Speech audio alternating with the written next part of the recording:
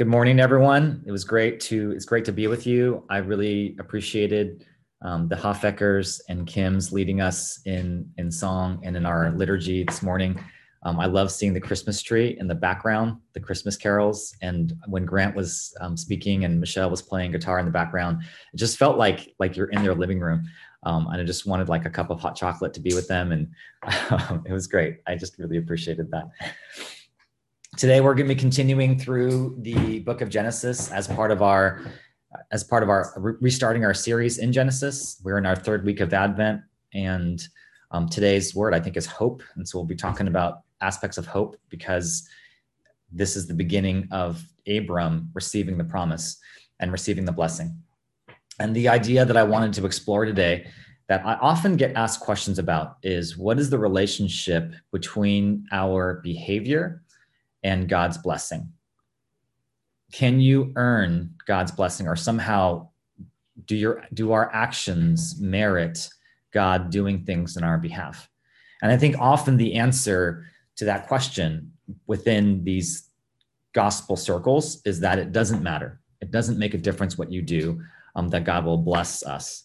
And yet then the question is, what's the point? Why do we bother with actions and behavior, and why is there so much emphasis within the Christian life around actions and behavior and thoughts? And so I wanted to explore that and think about that today. So we're going to be reading from Genesis chapter 13. I'm going to just start with Genesis 13, 1 through 4. We'll just do that part of it and then move from there. So Abram went up from Egypt, he and his wife and all that he had, and Lot went with him into the Negev. Now Abram was very rich in livestock, in silver and in gold. And he journeyed on from the Negev as far as Bethel, to the place where his tent had been at the beginning, between Bethel and Ai, to the place where he had made an altar at the first. And there Abram called upon the name of the Lord. So that's the first section that I'm going to be reading. And what I want you to notice is that there's a context to this chapter, and that's the previous one. Abram experienced famine and then brought his wife and Lot with him into Egypt. And he lied in order to protect his life. He lied about his wife being his sister. And as a result, Pharaoh's household is cursed. But Abram comes back with all kinds of stuff. He comes back with livestock. It says in verse 2, now Abram was very rich in livestock, in silver, and in gold. And last week, the emphasis was that Abram was afraid. I mean, God had given him this magnificent promise in terms of covenant. And he promises him descendants, and he promises him land. And none of those things Abraham has received yet. But even though his family is starving, God provides for him. God gives him numerous material blessings. So Abram is starving as he goes into Egypt, and he comes out with way more riches than what he came in with. And there's no there's no condemnation for what Abram did. And part of my emphasis throughout this passage last week was that Abram was afraid. And yet it doesn't mention fear as part of that text. And again, like I said, there's no condemnation of it. And so you get the sense that God is going to bless Abram no matter what he does. No matter what Abram does, even though he is deceptive about his wife, God continues to bless him. And that's one of the themes in the Genesis narrative. So no matter what you do, so that's the first thing I would say about the way God blesses. No matter what you do, your actions are not relevant to blessing. If God wants to bless you, he will do so, even in the most unlikely of situations. Even when your life is threatened, God will find a way to bless you and give you more than you think.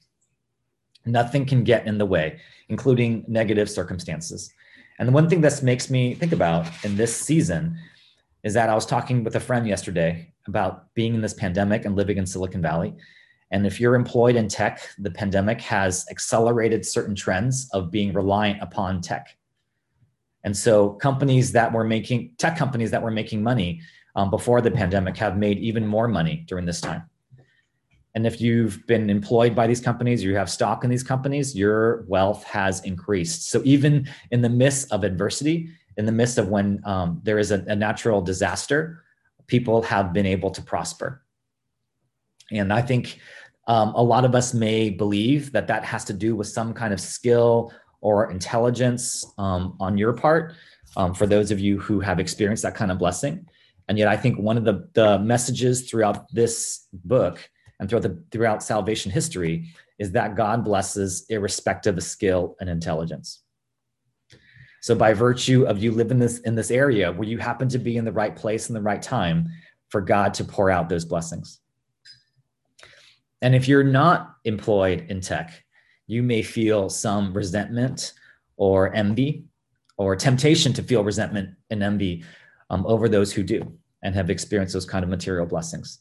I know I'm not immune from that temptation.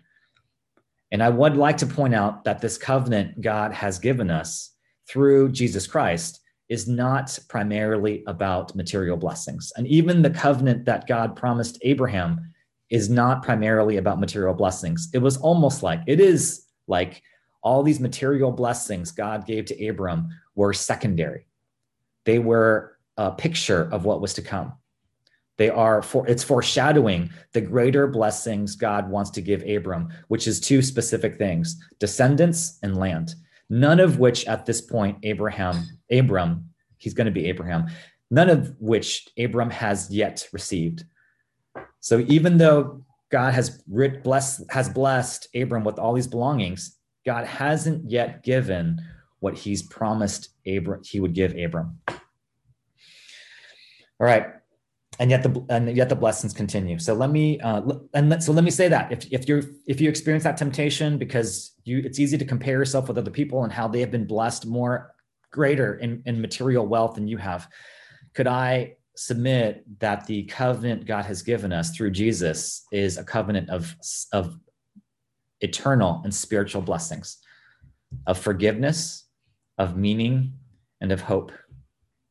The things that the Hofeckers and Kims have led us in singing about. And the Christmas carols we sing about, those are the richest blessings that God wants to give us. And so let's keep exploring what this journey of blessing that Abram experiences. We're going to continue reading in chapter 13. We're going to read verses 5 to 18, 5 to the end of the chapter. And Lot, who went with Abram, also had flocks and herds and tents, so that the land could not support both of them dwelling together. For their possessions were so great that they could not dwell together. And there was strife between the herdsmen of Abram's livestock and the herdsmen of Lot's livestock. At that time, the Canaanites and the Perizzites were dwelling in the land. Then Abram said to Lot, "Let there be no strife between you and me, and between your herdsmen and my herdsmen, for we are kinsmen. Is not the whole land before you? Separate yourself from me.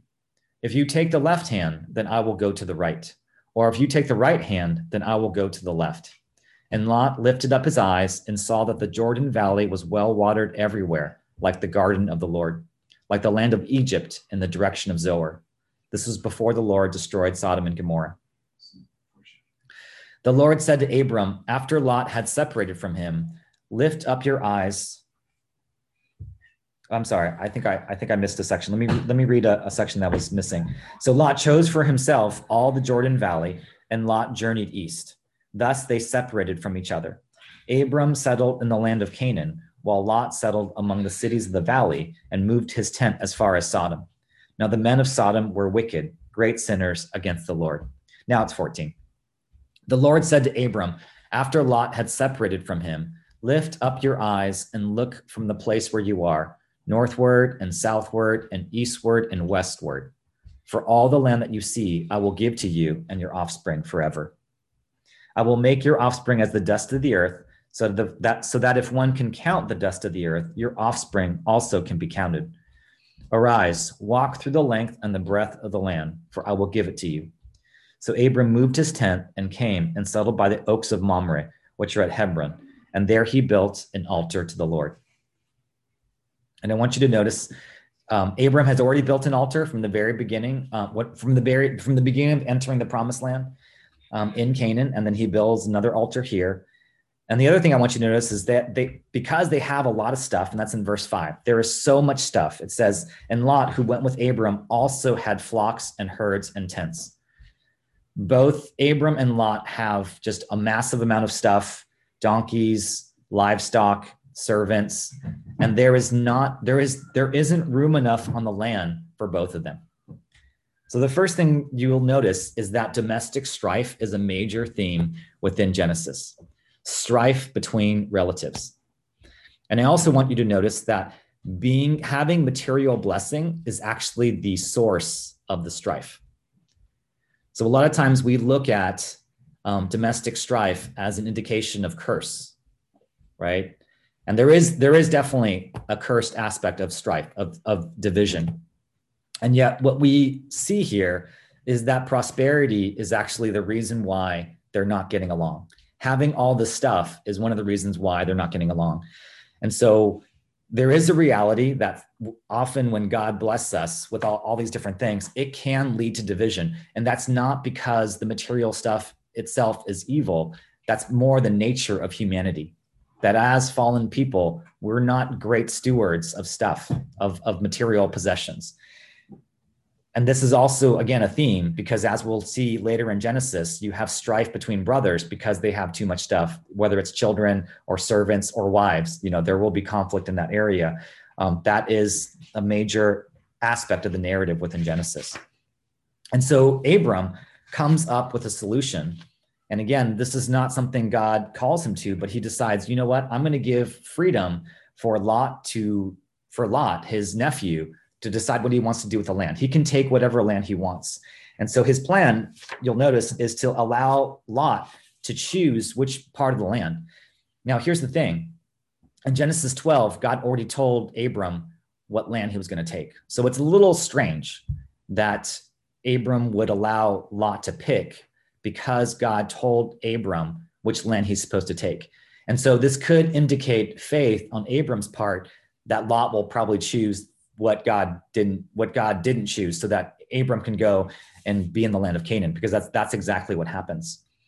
And I want you to notice that as we look at Lot's words, the words that are describe Lot, it says in verse 9, and Lot lifted up his eyes and saw that the Jordan Valley was well watered everywhere, like the garden of the Lord. And so Lot notices what looks the most beautiful. And he decides, and that word lifted up his eyes means to pay attention to look around. So Lot notices and looks around. He takes a good look and he sees that the Jordan Valley is way nicer, way more lush. It's well watered than the land of Canaan. And that's what he chooses. And in here, we're going to see there is this divide now, these two paths, one where Abram lives by faith and the other where Lot lives by sight. And Lot decides he's going to choose what looks better. And then what we're going to find, what looks better isn't actually better. Okay, because there's going to be a strife that Lot gets involved with because of this choice, because he's short-sighted. And so what I would say is oftentimes what looks good may not actually be the best for us. And it's easy to be short-sighted in this culture. And Lot is an example of what it means to be short-sighted. And yet God is going to bless Abram despite letting Lot pick what looks like the better land. And now we're going to go into Genesis 14, into the second chapter. And I'm just going to read toward the end of it. And let me give you a little setup here. Lot settles near Sodom and then gets embroiled in a conflict. And there are 4 kings that fight 5 kings. And Lot is captured by one of the kings and carried away. And that king, I'm going to try to say his name, is Chedorlaomer. That's what I'm going to go with. Someone might correct me, but I'm going to go with that pronunciation, Chedorlaomer. One of the kings that captures Lot is called Chedorlaomer. And then Abram goes out and defeats Chedorlaomer to get Lot back, as well as bring back a bunch of possessions, including people. And so the his in chapter 14, verses 17 is Abram. After his return, that's Abram, from the defeat of Chedorlaomer and the kings who were with him, the king of Sodom went out to meet him, that's Abram, at the valley of Shaveh, that is the king's valley. And Melchizedek, king of Salem, brought out bread and wine. He was priest of God Most High. And he blessed him and said, "Blessed be Abram by God Most High, possessor of heaven and earth. And blessed be God Most High, who has delivered your enemies into your hand." And Abram gave him a tenth of everything. And the king of Sodom said to Abram, "Give me the persons, but take the goods for yourself." But Abram said to the king of Sodom, "I have lifted my hand to the Lord, God Most High, possessor of heaven and earth, that I would not take a thread or a sandal strap or anything that is yours, lest you should say, I have made Abram rich.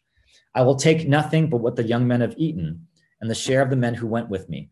Let Aner, Eshcol, and Mamre take their share." Those last three names are companions of Abram, and there are 318 men that go with Abram into this battle and then defeat these four kings. And so there's a bunch of stuff going on in this section. And one of the things I want to point out is, first off, Abram still doesn't have kids. He still doesn't have any land. And yet he goes out and goes to war on behalf of Lot. And what I said earlier about Abram lying about his sister was totally understandable, because there was no one to avenge him. There was no family that would stand up for him back when he was in Egypt. And so when Lot gets captured, the only person who's going to stand up for Lot is Abram. So there's a sense where Abram is obligated to rescue his nephew, because there's no one else that's going to be able to go out and save him. There's no one else who cares. And Abram lives that out. And God gives him victory over what's likely, we don't know exactly, but was likely a superior, at least he's a force that outnumbers him. And in the process, Abram rescues Lot along with a bunch of people and possessions.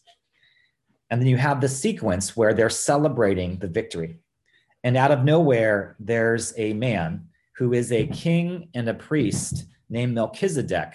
He's the king of Salem. And it also says he's a priest of God Most High. He brings out bread and wine. And in this celebration, and we always have to pay attention when there's poetry in the text. And Genesis is full of poetry. And again, in chapter 14, it ends with this poem: "Blessed be Abram by God Most High, possessor of heaven and earth. And blessed be God Most High, who has delivered enemies into your hand." And Melchizedek is this strange kind of figure who pops out of nowhere and is foreshadowing what Jesus will be like, who is both a priest and a king. And Melchizedek doesn't really appear again. And he just says these words in bringing out bread and wine, and then receives this tenth of everything that Abram has, and then disappears. Okay, totally disappears. And then you have another king who speaks, and that's King Sodom, who was defeated initially, and now his stuff and some of his people have been rescued by Abram. And so the king of Sodom in verse 21 says, "Give me the persons," which means the persons that belong to Sodom but were taken by Chedorlaomer. "Give those people back to me, but you can keep everything else. You can keep the goods." And in this case, Abram doesn't take anything. He doesn't give anything. He doesn't take it. He just says, but Abram said to the king of Sodom, "I have lifted my hand to the Lord, God Most High, possessor of heaven and earth, that I would not take a thread or sandal strap or anything that is yours, lest you should say, I have made Abram rich." And so again, you have this growing sense and confidence that even though Abram took stuff from Egypt, that Abram has this sense that he's going to continue to be blessed, and he does not need more stuff. He doesn't want Sodom stuff. In fact, he doesn't need it to the extent he's even willing to give a tenth of it to Melchizedek, this priest and king of God Most High. And so what I'm going to conclude with is this three aspects of the purpose of why we do what we do. What is the idea behind God's blessing? And what influence do our actions and behavior have on it?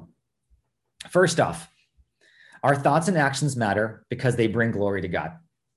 And that's where I want you to notice this poem that Melchizedek says. First, he says, blessed be Abram by God Most High. And notice that term, God Most High, is repeated 4 times in this passage. It doesn't appear anywhere else in Genesis and in most of the Bible, not all. God Most High, he's called priest of God Most High. He's blessed be Abraham by God Most High, and blessed be God Most High. So the first purpose of our actions is to bring fame to God, is to bless God's name, his character. And blessing God's character means telling people about it. And so notice in verse 22, when Abram talks to King Sodom, the king of Sodom, he says, I have lifted my hand to the Lord, God Most High. He calls God by the name, the character and works and reputation that Melchizedek uses. And he tells that to a foreign king. And he also includes the other title, possessor of heaven and earth. God Most High, the highest God and possessor of heaven and earth. The reasons why your thoughts and actions matter is because they glorify, they make great the name of God. And a blessing isn't just about material blessing, because it says, blessed be the God Most High. To bless someone else, it means to praise or honor them. So your thoughts and actions matter in order to bring praise and honor to someone else, to God himself. They don't influence necessarily how much God blesses you, but they do bring praise and honor to God. The second aspect of what our actions and behavior, how they matter, is that they allow others to receive blessing as well. Your thoughts and actions don't curry favor with God, but they are a conduit through which other people are blessed. And in this case, Lot is blessed because of Abram's choice to rescue him. See, Abram's going to be blessed no matter what.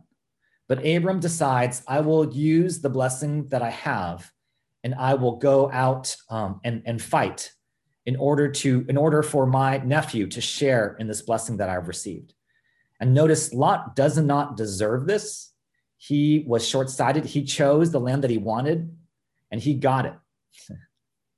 And yet Abram chooses to bless this nephew of his. And so your thoughts and actions matter in giving others an opportunity to receive blessings, both material and spiritual, and in this case, the blessing of his own life, of Lot's life. And then the last thing, why thoughts and actions matter. They matter because what we do builds our relationship with God, which is the ultimate blessing. And so what I want you to notice is you go back to chapter 13. And in 13 verses 14, it says, the Lord said to Abram, after Lot had separated from him, lift up your eyes and look from the place where you are, northward and southward and eastward. And he goes on and he talks about the offspring. And he uses the same term that Lot also uses, which is to lift up your eyes. But the interesting thing is, when Lot lifts up his eyes, it's to see what is already there. When God asks Abram to lift up his eyes, it's to see what is not there yet. And what God is teaching Abram is, I want you to see from my perspective, and I want you to use your imagination to trust in the promises that I'm going to give you. You will not be able to see them physically yet, but I want you to see them through my eyes, because this is the land that he's going to receive, and he hasn't received it yet. He says, I want you to believe and trust this promise. What God is doing with Abram is saying, hey, I want to build our relationship. And you'll notice throughout the text, Abram continues to build altars, to return to these altars and call on the name of the Lord, because the relationship is two-way.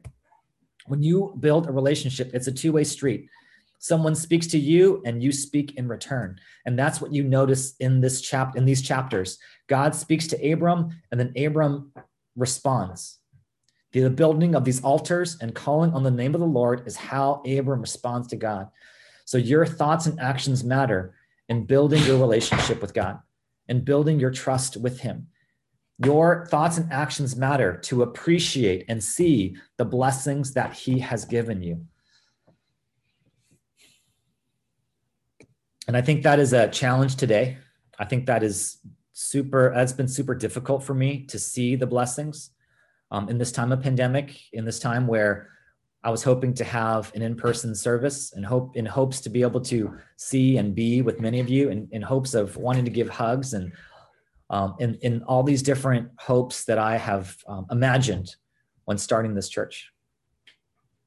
And yet what God is lifting up my eyes to see is that there are tremendous blessings that he has for me, that there are riches of forgiveness and hope and peace that he wants to offer, and that there are ways in which the body of Christ is being manifest and used today that I cannot see with my physical eyes, that I have to trust are happening because I don't get to witness them firsthand.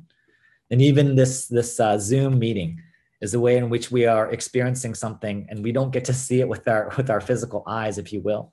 But we have to use our imagination and technology to believe the Spirit of God working amidst us. So that's the question to share about today, is how is God lifting up your eyes? What is he doing to lift up your eyes today so that you can see the blessings? Let's pray together.